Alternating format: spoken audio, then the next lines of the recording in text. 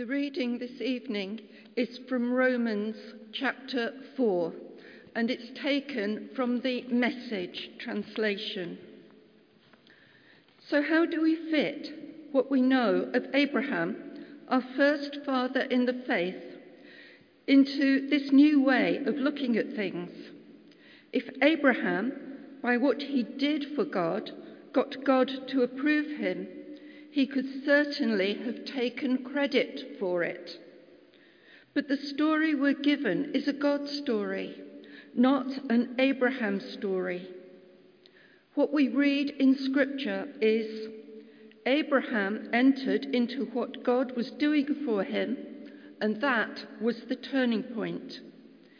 He trusted God to set him right, instead of trying to be right on his own. If you're a hard worker and do a good job, you deserve your pay. We don't call your wages a gift. But if you see that the job is too big for you, that it's something only God can do, and you trust him to do it, you could never do it for yourself, no matter how hard and long you worked. Well, that trusting him to do it is what gets you set right with God, by God. Sheer gift. David confirms this way of looking at it, saying that the one who trusts God to do the putting everything right without insisting on having a say in it is one fortunate man. Fortunate those whose crimes are carted off, whose sins are wiped clean from the slate. Fortunate the person against whom the Lord does not keep score. Do you think for a minute that this blessing is only pronounced over those of us who keep our religious ways and are circumcised? Or do you think it possible that the blessing could be given to those who never even heard of our ways, who were never brought up in the disciplines of God? We all agree, don't we, that it was by embracing what God did for him that Abraham was declared fit before God. Now, think, was that declaration made before or after he was marked by the covenant rite of circumcision? That's right, before he was marked. That means he underwent circumcision as evidence and confirmation of what God had done long before to bring him into this acceptable standing with himself. An act of God he had embraced with his whole life. And it means further that Abraham is father of all people who embrace what God does for them while they are still on the outs with God, as yet unidentified as God's in an uncircumcised condition. It is precisely these people in this condition who are called set right by God and with God. Abraham is also, of course, father of those who have undergone the religious rite of circumcision, not just because of the ritual, but because they are willing to live in the risky faith embrace of God's action for them, the way Abraham lived long before he was marked by circumcision. That famous promise God gave Abraham that he and his children would possess the earth was not given because of something Abraham did or would do. It was based on God's decision to put everything together for him, which Abraham then entered when he believed. If those who get what God gives them only get it by doing everything they are told to do and filling out all the right forms properly signed, that eliminates personal trust completely and turns the promise into an ironclad contract. That's not a holy promise, that's a business deal. A contract drawn up by a hard-nosed lawyer and with plenty of fine print only makes sure that you will never be able to collect. But if there is no contract in the first place, simply a promise, and God's promise at that, you can't break it. That is why the fulfillment of God's promise depends entirely on trusting God and his way, and then simply embracing him and what he does. God's promise arrives as pure gift. That's the only way everyone can be sure to get in on it. Those who keep the religious traditions and those who have never heard of them. For Abraham is father to us all. He is not our racial father. That's reading the story backwards. He is our faith father.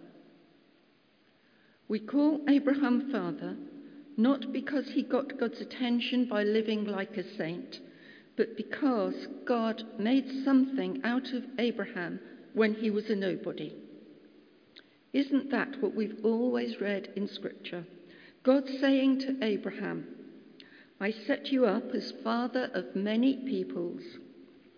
Abraham was first named father and then became a father because he dared to trust God to do what only God could do, raise the dead to life.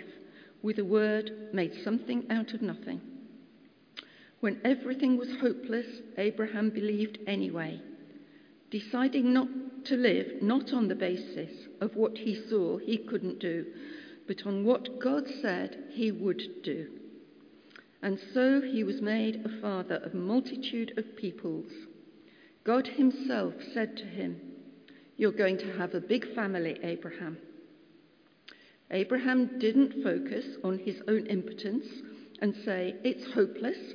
This 100-year-old body could never father a child.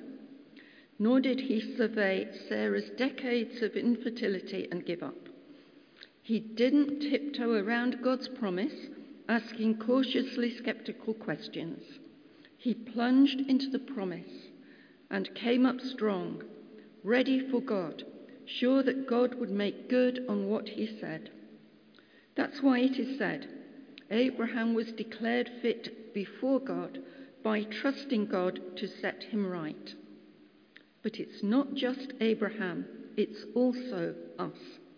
The same thing gets said about us when we embrace and believe the one who brought Jesus to life when the conditions were equally hopeless. The sacrificed Jesus made us fit for God, sets us right with God. That's the end of the lesson. Lord God, we thank you for your word. We pray that you will open our eyes to see and our ears to hear what it is that you wish to place in our hearts tonight. Amen. Good evening and welcome to chapter 4 of Romans. And there are a lot of words, aren't there? That's what I thought as I listened to that.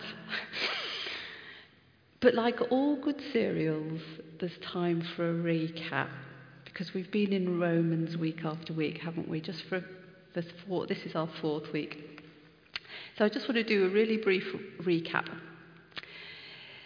Paul has taken his readers on a journey, hasn't he? And the theme running through the book is all about righteousness, all about that righteousness that comes from God and how to be right with him.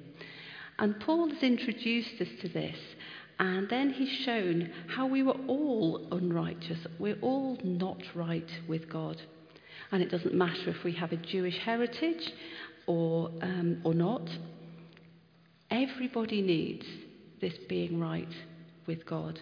And it is provided for everybody who believes. So in chapter 3 last week, Paul spoke of the fact that although there were many advantages from being a Jew, it didn't mean that the Jews were in a better position than anyone else. No one was right with him, Jew or not.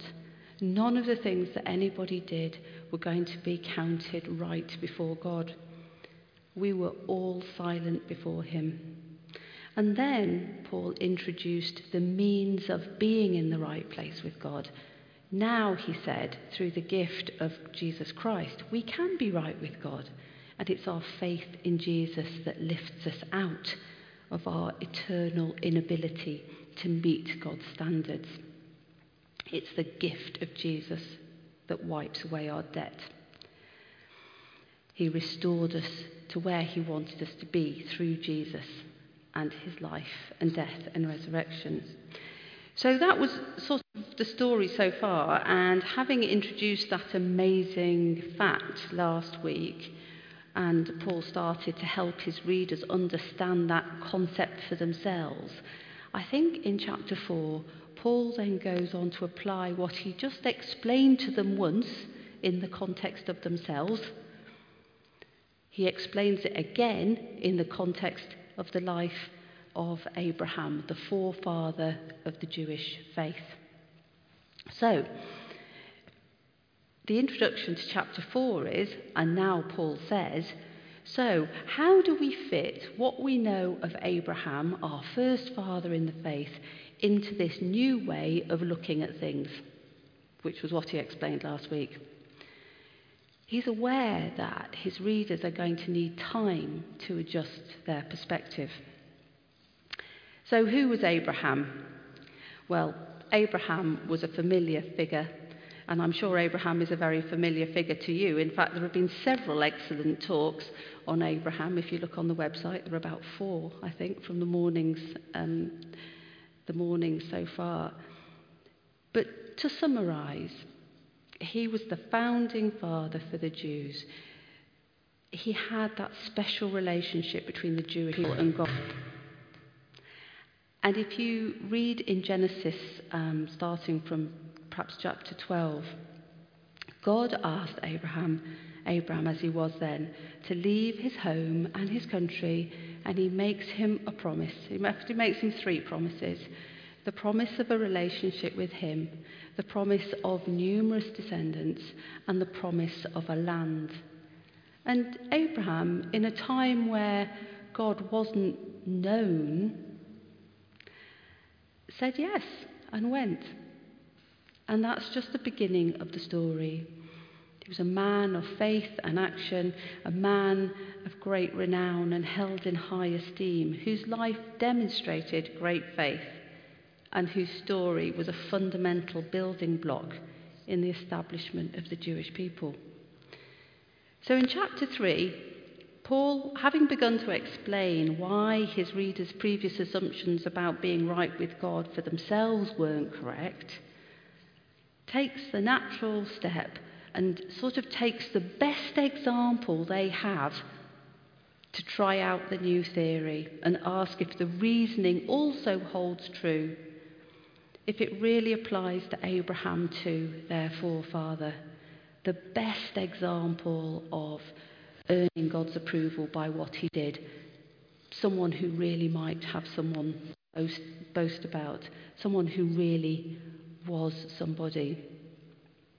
So he's introducing this new way, faith in Jesus, the only way back to God, applying that to Abraham. So, slide 2. What do you think this is? Anybody got any ideas? It's nothing to do with Abraham, by the way. And the Eiffel Tower, was that Chris?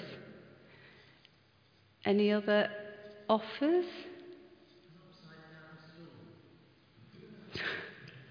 It is, in fact, the Eiffel Tower. And I think if you know it's the Eiffel Tower, then you can probably see that. If you've seen the Eiffel Tower before, you can probably imagine that that's a view of the Eiffel Tower from the underneath. But it looks very different, doesn't it, to the normal way of looking at something. So sometimes looking at a different angle means that we see things in a new way. So I've got another slide 3. Now, I don't know if you'll be able to see this. So what we've got is, this is a picture of the ocean, cross-section really, and there's a little boat at the top, which isn't very clear to you. But you can imagine that the view of the little boat is of this sort of rocky island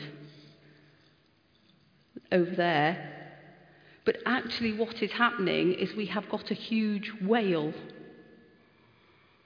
Now, if you're in the boat, just thinking you've got a little rocky island to one side of your boat, you might think about or feel differently than if you realised you've got this massive whale, actually, who is just protruding upwards. The point being is that sometimes adding new information can also change our perspective. It isn't just looking at something in a different way. Sometimes you learn something else and it changes the way that you see some things. And as I was thinking about this, and I was thinking about Paul's challenge and mission to help his hearers see things in a new way, it made me think about how many times, those of you who are old, and you can define what old is completely yourself, but how many times in adult life have you changed your mind about something fundamental, having made up your mind already? Because actually, when I started thinking about it, I was thinking perhaps we don't do that very often. Once we're adult and we're settled, it takes quite a lot for us to change our perspective and our opinion on things which are substantial.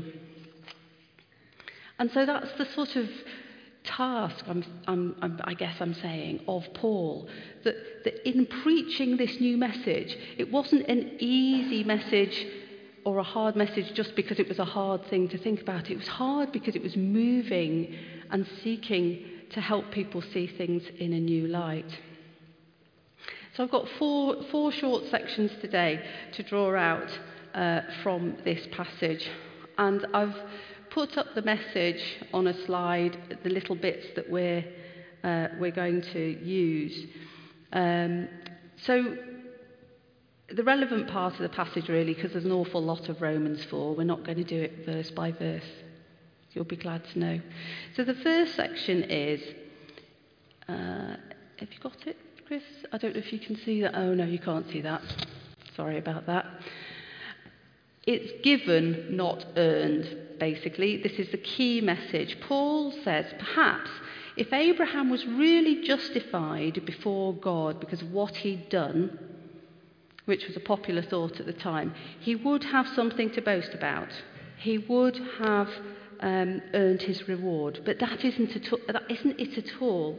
He rejects it as a possibility because it's so unbelievable that people would boast in front of other human beings or in front of God that they were good enough to be right with God. And even Abraham, he's saying, even Abraham, our forefather, our founding father of the faith, did not think that he could boast in front of God. You know, he calls God sovereign, his king. He wasn't in a position of boasting to God. No, says Paul, Abraham was put right with God, not by boasting, just by believing in God who made promises to him, and he trusted him to put it right. He definitely didn't earn it, he says. He says, not like at the end of the week or the month when you get paid for doing a paid job. And in that context, if you don't do your job, you don't get paid. He didn't work for it, and he couldn't expect to be paid. In God's realm, Paul said, Abraham was made right with God as a free, unearned gift of grace by trusting God, full stop. And that's really, really important, actually, that it was given, not earned. So even for him, even for Abraham, Paul says to his listeners, he was given that. It wasn't earned. And I wonder if you look around you, you'll find that the world by default, I think, thinks the other way round. Thinks that everything has to be earned and not given. Money, respect, exam results, trust, a body which looks like you spend all day in the gym and you eat grapefruit for every meal. There's nothing that is a gift. Everything has to be earned. So this is really countercultural, but it is a fundamental part of our faith. God's way is given, not earned. And Paul was saying this was a fundamental fact even for Abraham. So the second thing is, it's given and not earned, and it's a thing that happens on the inside, not on the outside. Paul goes on to explain that although Abraham practiced the rites and the rituals that were ordained, circumcision, for example, these things in themselves were not the important thing. It was not what made Abraham right with God.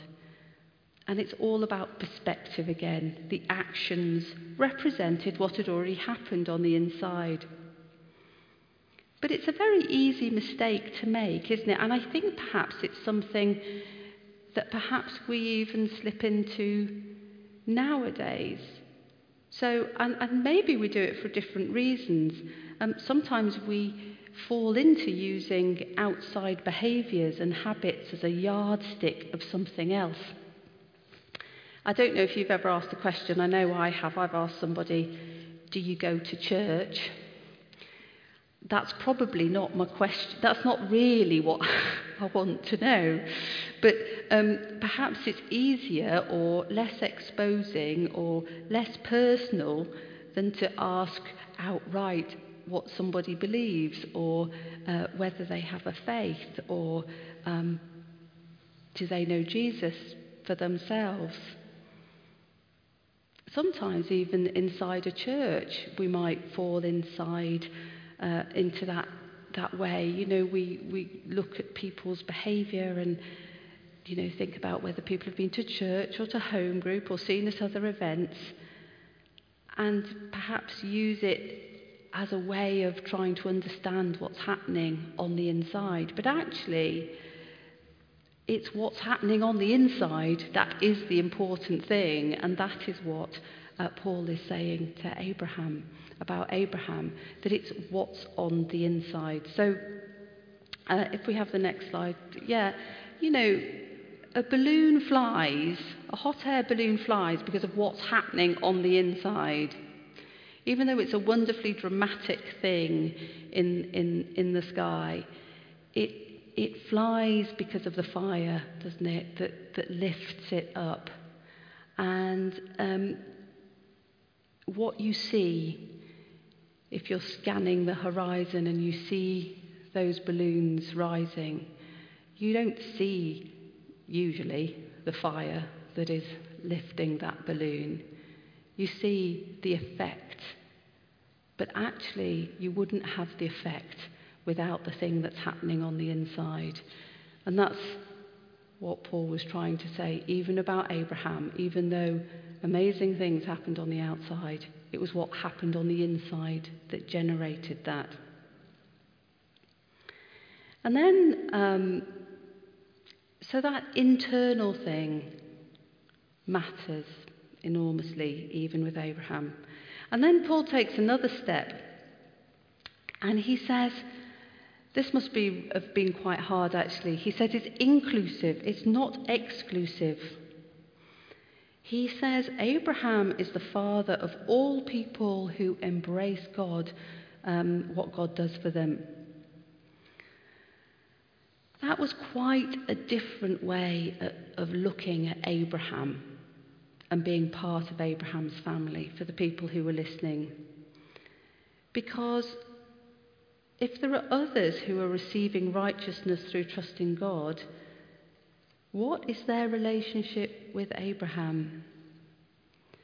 Whilst ever his hearers thought that Abraham was their racial father, of course there would be people who could not be part of that family. But Paul says, Abraham is our faith father, the father of all who embrace God. I don't know if some of you will perhaps remember that passage in Luke when John the Baptist was talking to the people who were coming out for baptism.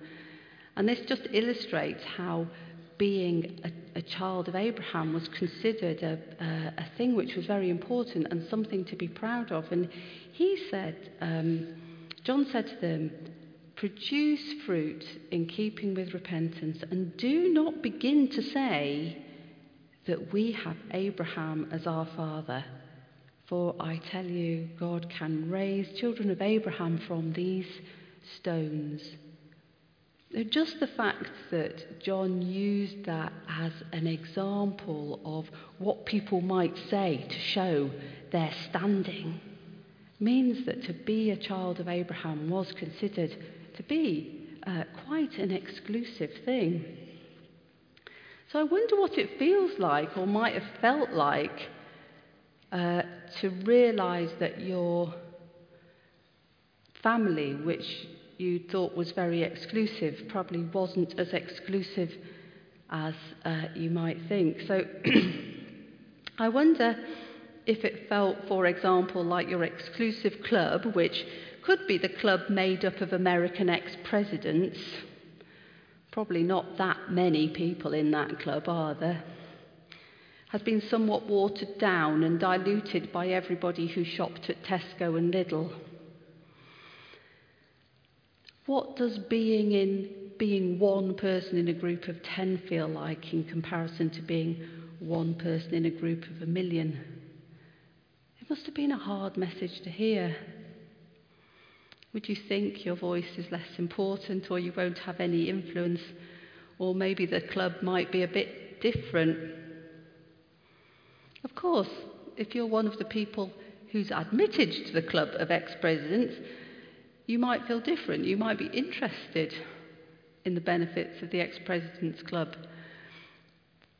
My point is, I think, to show you that actually this is a hard message to hear. It's a hard message to hear, and it's a wonderful thing for people who embrace God to become part of that family. But it also required a change in perspective to those people who were already part of the club. The good news is there's no dilution with God to the opening of Abraham's family to all who accept God in their lives. The other people in the club don't get fewer benefits because of the new people who have been admitted. Everybody gets the same benefits.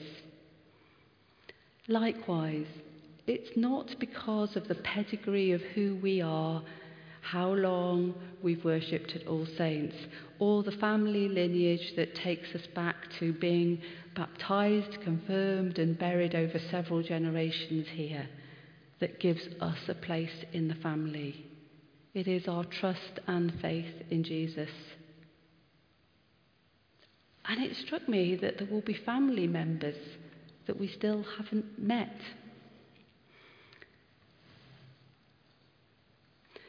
And lastly, Paul says, it is hope for the hopeless. Towards the end of Romans 4, Paul goes back to Abraham to show how much faith he really had. It wasn't a small step of trust, like those when you don't really have any evidence to believe that it won't happen. It's more likely than not to happen, like it's easy to trust, for example, that we'll have some rain this week. That doesn't take a high degree of trust. But this was massive, a 100-year-old body and a history of infertility between him and Sarah.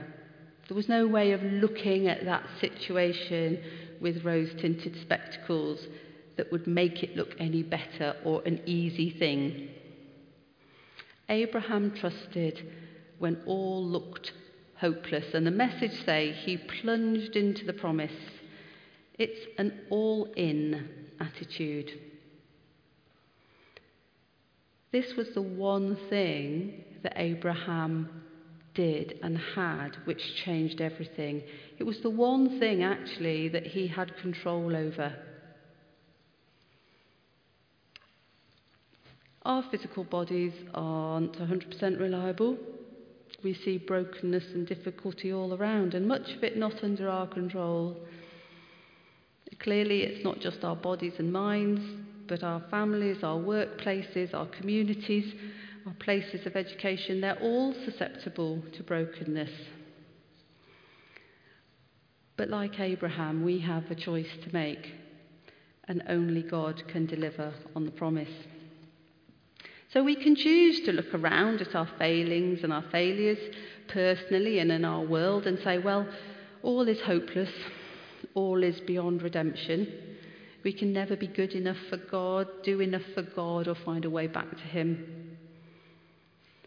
We can't by ourselves, but there is a way, and Abraham was that example.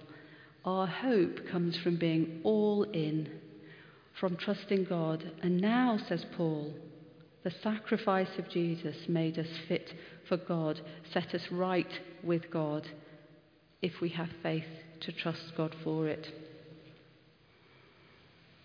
So I hope you'll see, as we've sort of cantered or galloped really through chapter 4, that Paul is putting the theory to the test against the best example of the Jewish faith. He's hoping to change perspective. He's giving them new information.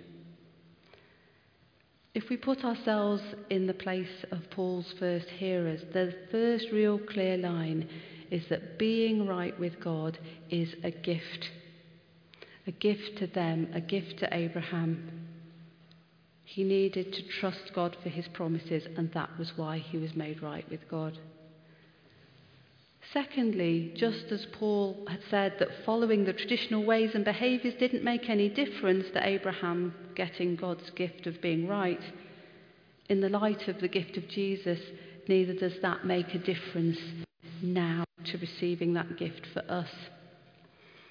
And what's more, shockingly, even those who didn't follow those ways could also receive God's gift through trusting him. And that's true in our day and age too. It's what's happening on the inside in any individual life with Jesus, which is the important thing. And thirdly, Paul says, to add to these revelations, Abraham's family is bigger than they previously thought. There are others who are trusting God with their lives, who are also part of the family. And hope was not overcome by hopelessness. For Abraham and for us, the only thing that mattered here was Abraham's complete faith in God. God set Abraham right with him through Abraham's trust. And now it is Jesus who has set us right with God. And not only us, but all who believe. Amen. Let's pray. Father God, we thank you for your gift to us